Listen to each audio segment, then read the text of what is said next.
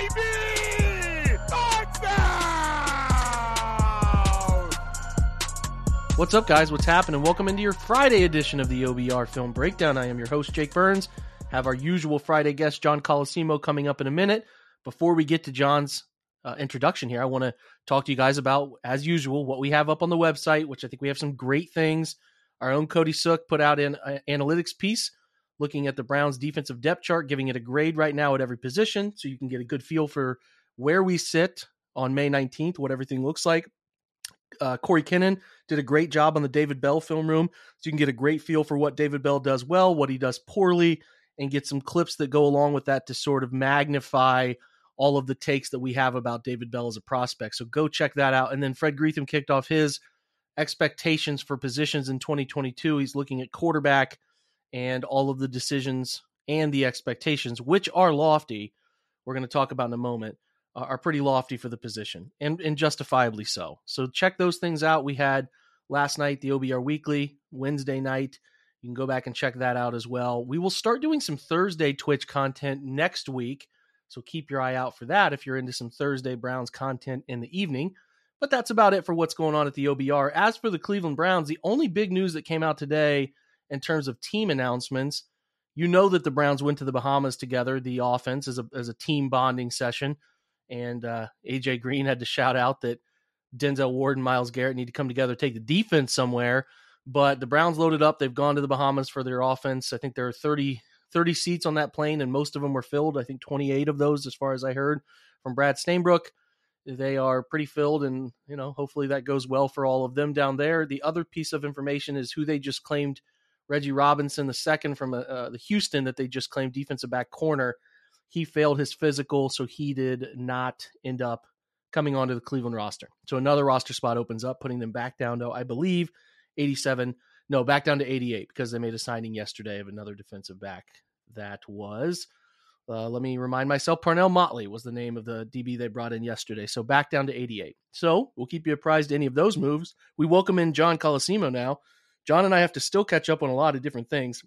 I had John watch the She-Hulk trailer before we come together here, because if you listen to last week's episode, we illuminated some of our Marvel feelings here, that we're pretty nervous about where this is going and their ability to hit.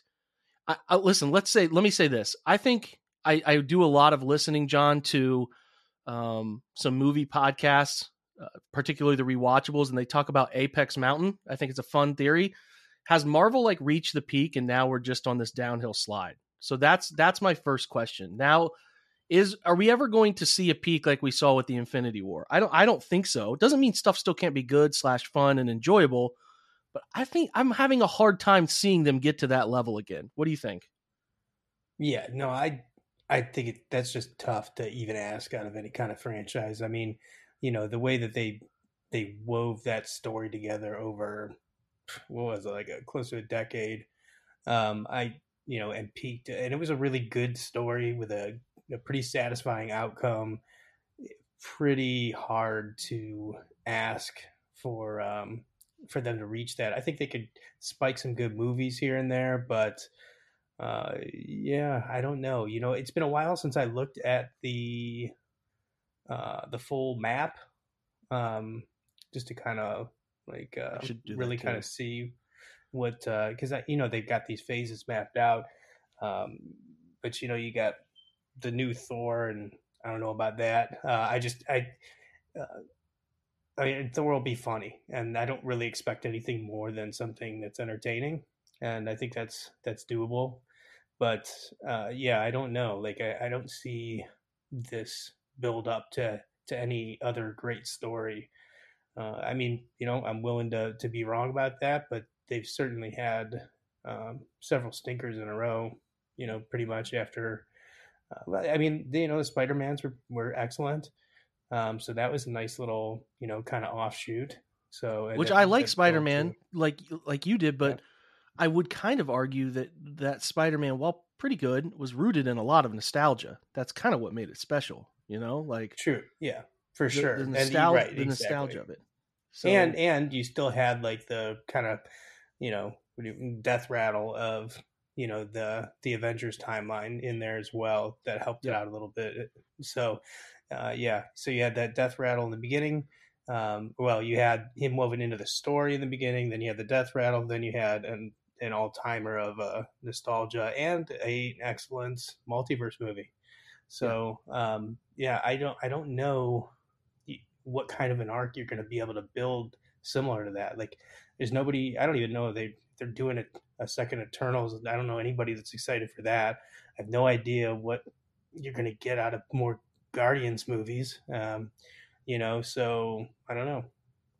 I don't know either, man. I don't know either. It's finding those characters that, and I like I said with She-Hulk and some of these TV shows, I get that they're geared more toward the comic book readers, but the thing is they've been able to go so far beyond the comic readers to get people like, I think my wife and myself are a pretty good example of this, committed, devoted to this, haven't read a single comic book, but loved everything about the Marvel universe. Now it's kind of pushing away. The shows like Hawkeye was fine for the most part. We didn't finish that. We didn't finish Neither. Moon Knight, even though I know you told me I need to finish Moon Knight, right? Yeah. So Moon Knight was pretty weird. Like I'd never heard of him, and I've said it before. I was kind of like a half in type comic book guy. I had no idea. I'd never heard of any kind of Moon Knight. Even that actor has a really annoying look for some reason, like where his eyelids end up related to his eyes really annoys me. I don't know You why don't like that Oscar is. Isaac? It's just a weird look. I mean, he was in Annihilation, that was good, and Like obviously, Ex Machina, he's been in some yeah, good ones. I like him a oh yeah. lot, but So it's been tough. But you're I saying think, this thing finishes well.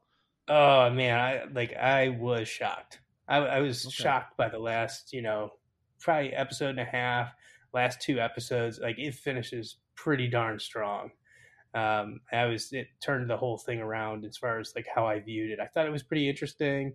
He just does a fantastic job, and it makes for a pretty interesting character. I don't know, going forward with it, whatever, but yeah, I really got turned around on the last two episodes for that one. Well, that's the thing to me is even the ones I haven't liked, I've been into the previews of them. I had a hard time with She-Hulk, man. I have not really been very cringy at many previews, and I just have. Listen, you had me in stitches off air when I had you watch this thing, and your first reaction was, I have a hard time seeing a positive outcome for that show. Yes. I just don't see it. I don't see it. I don't. Yeah, I had I was almost a little breathless in the wrong way on that. I just I'm trying to figure out like what to even say to that. Yeah. I don't know who that's geared toward. You know, I I don't know. I can't imagine like how that. Like I said, like you got a couple of good actors in that, but good lord, they are gonna have to blow the doors. And I don't even see how they can, with like what they're highlighting in that, like her dating life, and it's just like I don't understand how that's gonna be any good at all.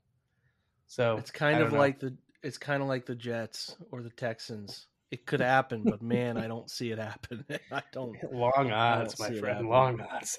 Long odds. But we'll give them a chance. Anyway, now let's shift over to football, where there was some spaces that go on today, and P Chops. I don't think it's Pachops. It's P Chops.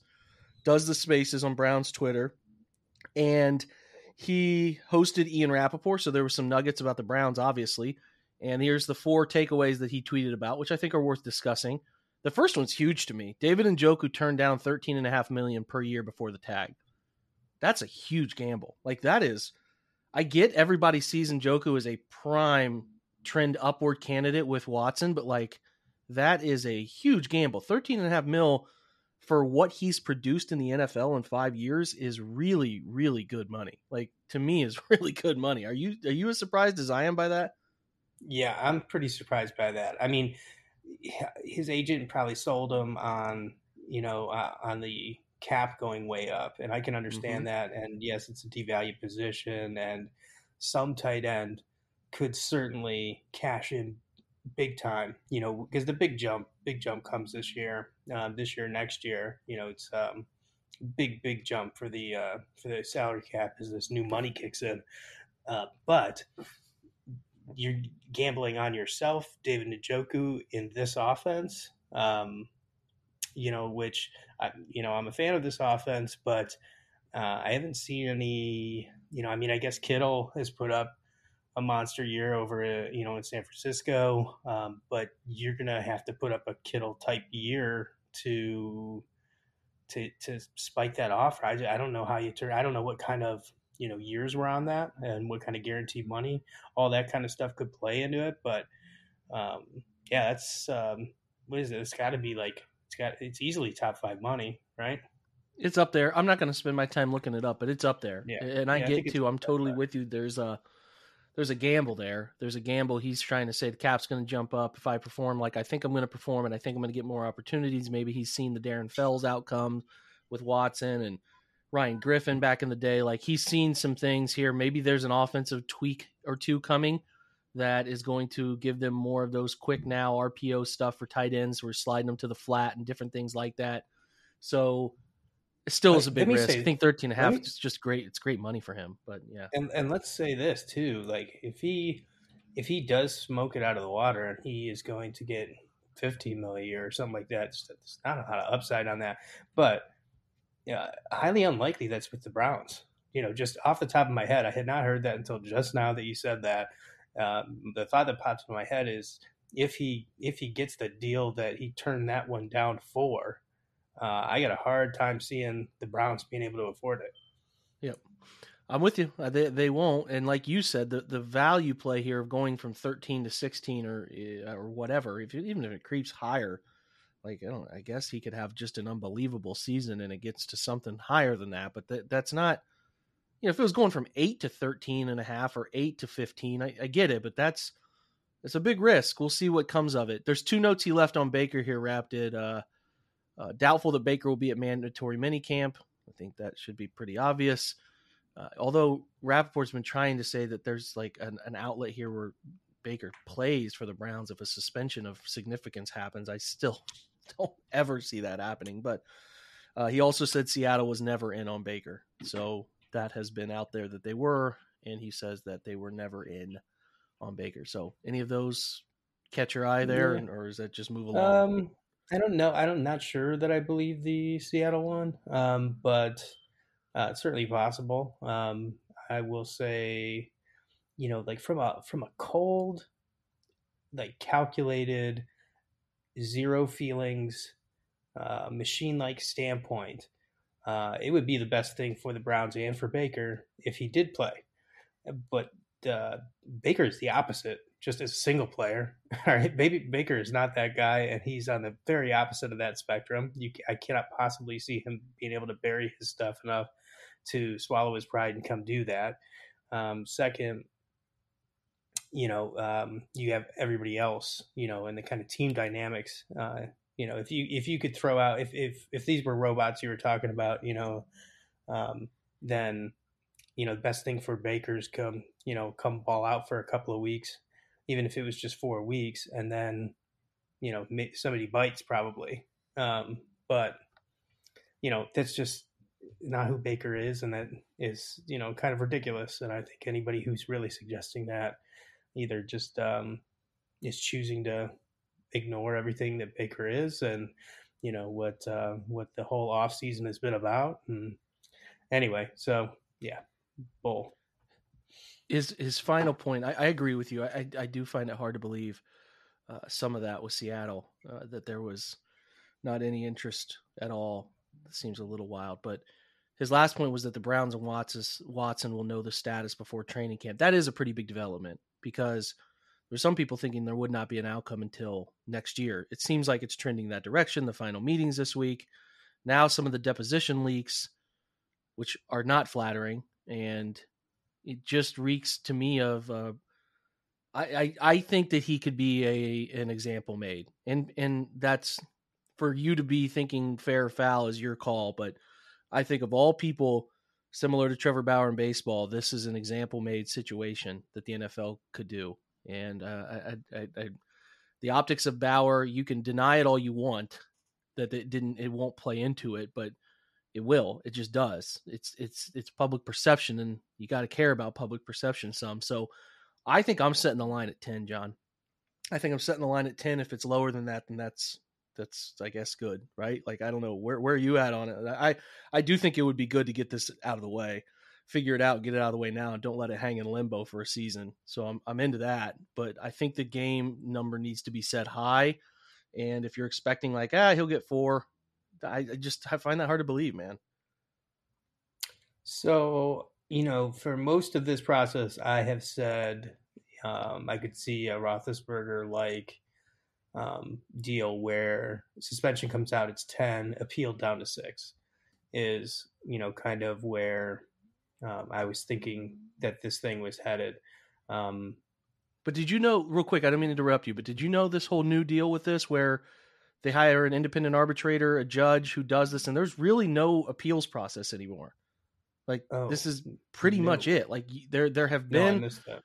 Yeah, so Goodell doesn't have the final say. There's a district judge. I don't have her name in front of me, but she was agreed upon by the NFL and NFLPA. So there is no longer like a high number and you can appeal it down. It seems like the decision they make through this arbitrator is pretty much the decision that gets run with. So that does change it to me. So, I mean, I think if you're expecting a low number, I think you're just being optimistic. I really don't think that the NFL can just throw a low number out. They could, it could work out that way. And that's great for the Cleveland football team here. Right. But it feels to me like there's something serious coming down the pipeline. But again, I could be wrong. I'll tell you what, that changes my viewpoint on it because, I was going to say before you said that, you're going to have to show me the NFL actually making a stand like that, before I'll believe it, because there's been plenty of opportunities before, plenty of black eyes publicly, and they've never really done it for this type of stuff. And the other idea that I saw bandied about was that they could kind of kick the can down the road and do a few games here and then opt to hit them hard next year when some of these legal issues end up, iron out or resolve is really the best term for that. I don't know if they would do that, but I will tell you just that, if that's how this is going to go and there's not Goodell's just wing it type suspensions, which is what I feel like how he's handled this thing in the past. And yeah, I mean, I could totally see 10 and if you did, don't expect the Browns to make the playoffs. I tell you right now, to me, that would be a pass season. Like I'd have a hard time. 8, I don't think they make the playoffs. 6, I think they're going to have a hell of a hard time making it. That's like, honestly, like how I feel about, how tough it is in the AFC, how tough the division is. I think 6 or more games, and you can just you can already put the chances down at like under 20%. I have a hard time. I have a hard time with it, and then I'm not going to hold these people to the people in charge to the season's outcomes based on that. I don't think you can. And some people will try to do that, but I don't think you can. So I'm talking about Andrew and Kevin and all of those in terms of the outcome of a 10-game Jacoby Brissett run. You just can't. So we'll shift off that. We'll shift off Watson. I just, it's going to be interesting. And I feel less positive about the suspension duration than I did before. So we'll see. Shifting over to cap stuff here, which is fun and funny at the same time, John. Like, if you've paid attention to Joe Banner in the last month, I guess now he's just been sternly he's been pretty adamant that the Browns are doing this highly nefarious thing by giving Deshaun Watson this $1 million base salary for his first year, ignoring, it feels like, I could be misunderstanding Joe, but it feels like he's ignoring all of the other examples the Browns do this and all the other league examples. And most recently, Jair Alexander from Green Bay gets a grand new, and I mean grand, new contract to get to $21 million per year. as the highest paid corner in the league, and the first year salary is about $1 million. And a lot of people went after Joe again to explain what he means by this and what the Browns did that was so much different than all these others. And Joe just wouldn't explain it. I just had to say, hey man, if you would just explain it to people in a way that is simple, we would probably shut up, but he won't. So I don't know, John, we're not going to waste our time on it, but it does shift us over to some cap discussion, unless you want to just roast Joe Banner, which, you know what, if you like, I did it already, about 10 days ago, I went off on about like a 4 or 5 quote tweet, roasting and posted everything. And I think 1,000 other people have done it. He's just wrong. And, everything from the team perspective, everything from the league perspective says it. And, he's the only one still saying that. That was a big story when it first came out. I listen to PFF Forecast. I enjoy that show. Those guys were, considering it one of the worst parts of the deal. But even since then, everybody's died off of this thing except for Joe Banner. So, is what it is. He's just wrong. Not the first time. Won't admit it. He stares down the barrel of the gun, man. Stares it down. Okay, we'll shift over to real quick over to Brad Spielberger's retweet about cap health rankings. He does this. This is his first edition of the 2022 cap health rankings. I think he's going to do this every year. Brad does a ton of cap study from PFF where he analyzes, player worth value. And I think he does a pretty good job at this stuff. So, oh yeah.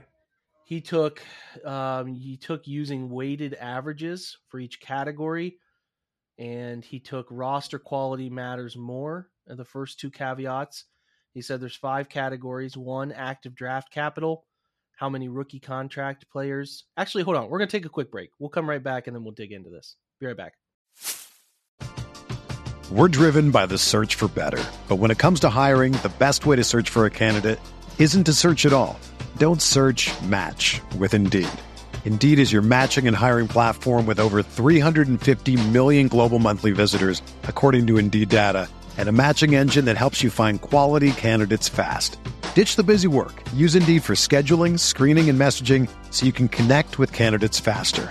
Leveraging over 140 million qualifications and preferences every day, Indeed's matching engine is constantly learning from your preferences, so the more you use Indeed, the better it gets. Join more than 3.5 million businesses worldwide that use Indeed to hire great talent fast. And listeners of this show will get a $75 sponsored job credit to get your jobs more visibility at Indeed.com/Blue Wire. Just go to Indeed.com/Blue Wire right now and support our show by saying that you heard about Indeed on this podcast. That's Indeed.com/Blue Wire. Terms and conditions apply. Need to hire? You need Indeed. Okay, so we'll go back into Brad's 5 categories here. So the first one for cap health rankings is active draft capital, how many rookie contract players you have, where they're selected. Number 2 is 2022 to 2024 effective cap space. Number 3 is total prorated money. So you want that money to be low. Number 4 is top 51 roster valuation. Like the Browns are number 1 is what he says for top 51 roster valuation. That's interesting. And then 2023 UFA valuation. So again, you want to be low. So the number that Cleveland comes in at, and I think this is largely due to draft, John, is number 28. The Bengals are number 1 in cap health, which is interesting. I look at the Browns at 28, and I think they are paying out a lot of money. So their cap space is definitely something they're walking a fine line on. A lot of void year stuff. They're obviously trying to be smart with it, with rollover situations too. And their draft capital, as we know, is low because they gave away those picks for Watson. So I'm not totally surprised by 28. I like that they have a GM who seems to have a really good plan, though, because the teams that are behind the Browns, Buccaneers, Packers, Eagles, Saints, teams at which I'm not surprised. Kind of right out in front of them are Raiders, Rams, Cowboys. Those are teams that you pretty much view as playoff contenders. A lot of teams that are in pretty good, healthy spots, according to Brad, like Giants, Commanders, Jets. There's some wiggle room. I mean, there's good teams in the top 10 still. Ravens, Chargers, Patriots are in there, and I said the Bengals are number 1. So it's a little all over the board, but I'm not all too worried about this. Should we be? Should what do you think? No, I don't think you need to be worried about it necessarily. But there's a lot of pressure on draft classes over the next couple of years. Yeah. Without first round picks, this is, I think when you're looking at this, I think it kind of makes the case for why I thought it would probably be a good idea to trade Denzel Ward. Because if they had flipped Ward for a couple of high picks, let's say a first and a second, I don't think that's too unreasonable to say. You're cutting out a huge chunk of cash off the cap. You could have signed a guy like Bradbury, or there was a couple of decent options for them to do that, and you reload on these next couple of years, take some pressure off at the front office for draft picks, which it's already a crapshoot. It's a lot harder without first round picks. I bet you had they done that, the Browns would have been top 10 area in this chart. I think that hitting on right. If that pick pans out, this will look a lot different next year.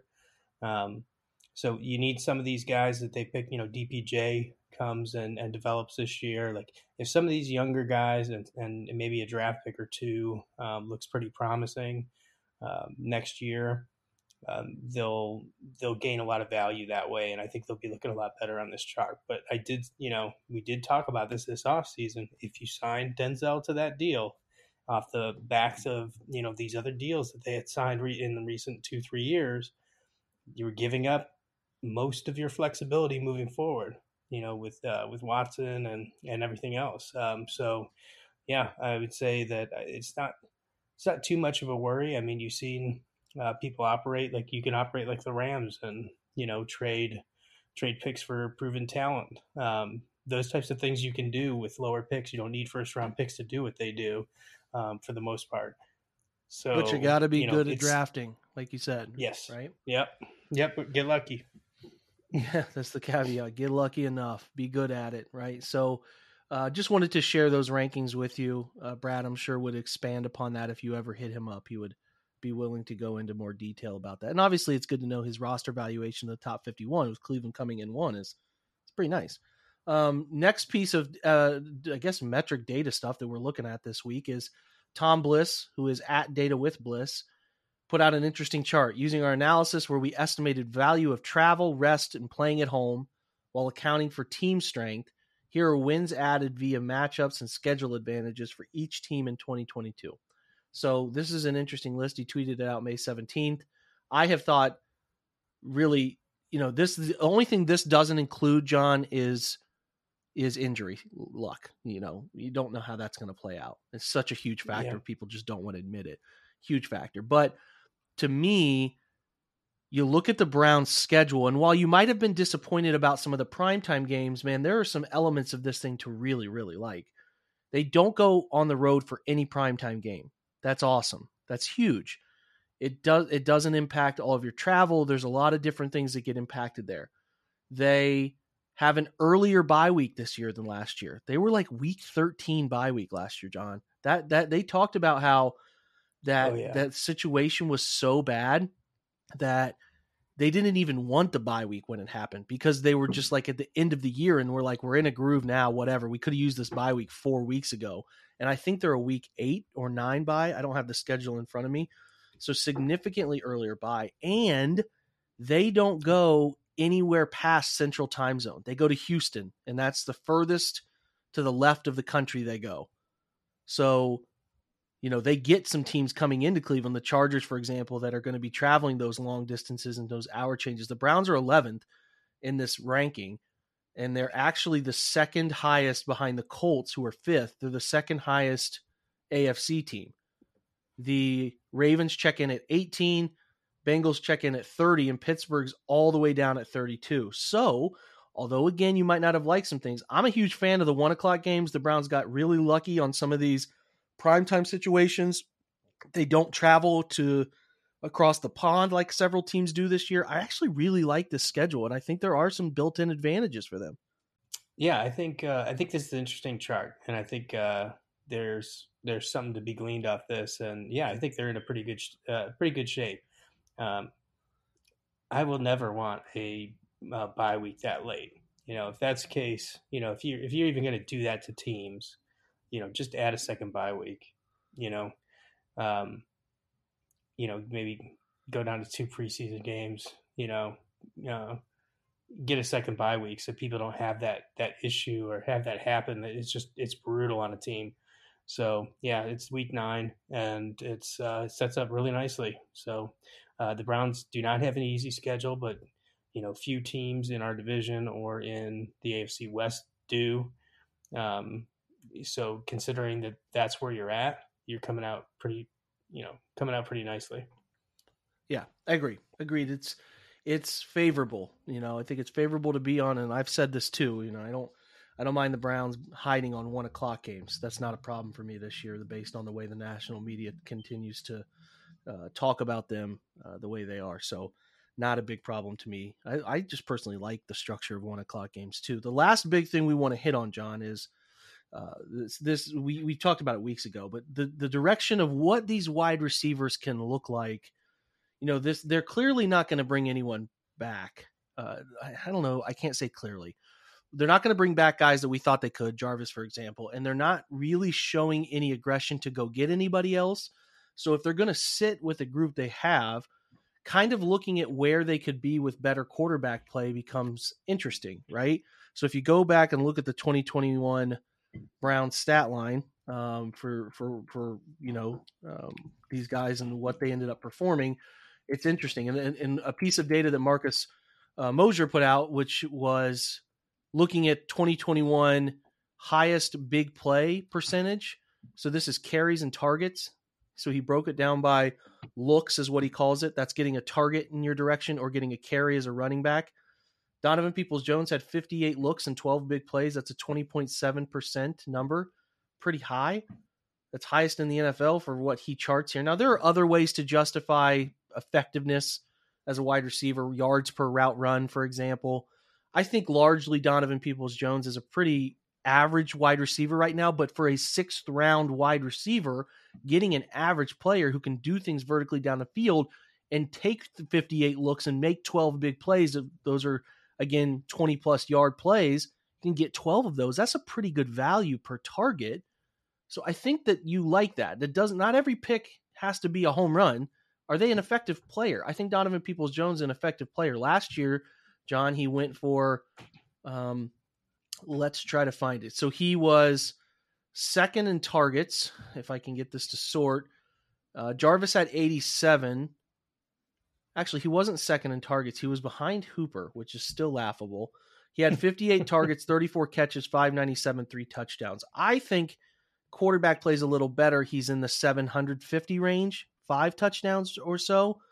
That's why I think an 800-yard, 6 touchdown season, if you get 17 games of Deshaun Watson, should be an expectation. What do you think there? Yeah, I mean, if you're starting quarterback, I have no problem with Donovan Peoples-Jones as your guy on the outside there, getting plenty of targets. I do think he would have had a very good year. I've spent some time trying to talk people into this who do not believe me, but watching your film breakdowns, we saw plenty of opportunities there where he just didn't get these looks, so he was already number 1 on this list. I think you would have just padded his lead had he gotten appropriate amount of attention last year. And I think I've got plenty of time watching really great quarterbacks make use out of weapons just like him. They're not superstars, but they earn them big contracts somewhere else, maybe that kind of stuff. Watch Brett Favre do that for a ton of his career. Ton of guys owe massive contracts to Brett Favre, but so I think you expect this kind of thing when you have a quarterback that you pay the kind of money they're going to pay Watson. So as long as he's the guy in there, I think this is not going to look great under Jacoby Brissett, if that's what we're going to be looking at for an extended look. That's So, true. Things could look pretty bad with 10 games of that. But, with the full starters, I think this receiving core is going to be just fine. And when you add in, the running game, you add in that we're not going to have Jarvis taking up a bunch of targets that maybe should be going to tight ends in that space. I think I'm not going to have a problem at all with this receiving core. And it's nice to see him on top of a list like this, kind of a little bit of vindication on his ability. Yeah, if you consider Amari Cooper a 1,000-yard receiver, which I think we do, Jarvis had 87 targets, 52 for 570. I think you give Amari Cooper 110 targets, he's going to push 1,000 yards. He's not bad on this list either, by the way. Yeah. No, he's not bad at all. So you start getting more out of him. That's 1,000 yards. You could get 800 from Donovan Peoples-Jones. You talk about David Bell. You'd like him to come in and have a rookie season pretty similar to Donovan, where he gets about 35, 40 catches, 600 yards. That's a net positive, obviously. And Njoku last year goes for 36 catches, 475, 4 touchdowns.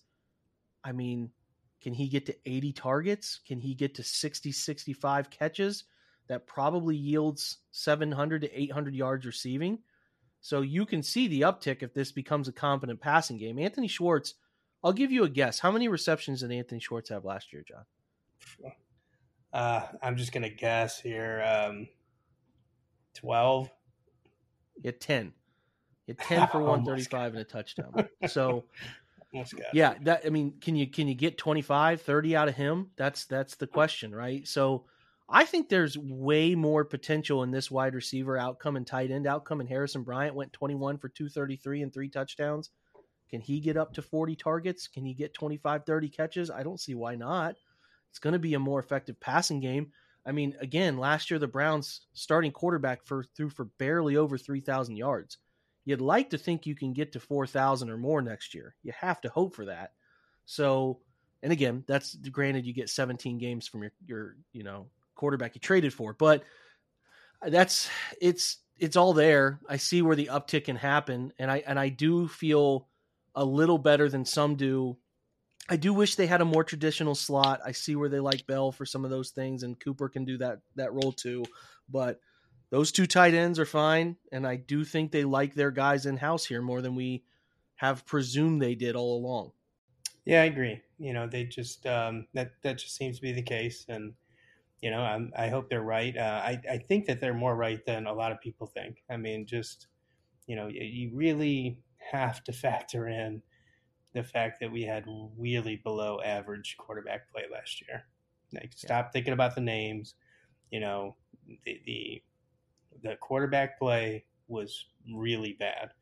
And if you on top of 2 Keenum games, John, 2 Keenum games and a Nick Mullins game, so yeah, I don't think people really quite grasping the kind of huge gap that there would be if, say, Watson played the better part of the year. You'd be talking about just a massive gap in WAR and EPA per play, like any way you want to slice it, just a huge difference. And like I said, there's just a bunch of taint on that season based on the quarterback play.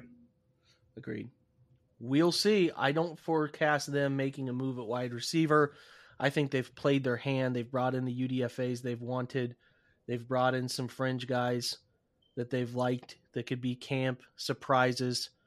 Jakeem Grant can get some snaps too. There's a lot of moving parts there that I think they're settled on that group. And, with Jarvis kept turning down the Browns, kept turning them down. It sounds like he wanted to play the free agent market. Then the Browns kind of said, okay, well, we're just going to draft David Bell and we're good. We'll move on.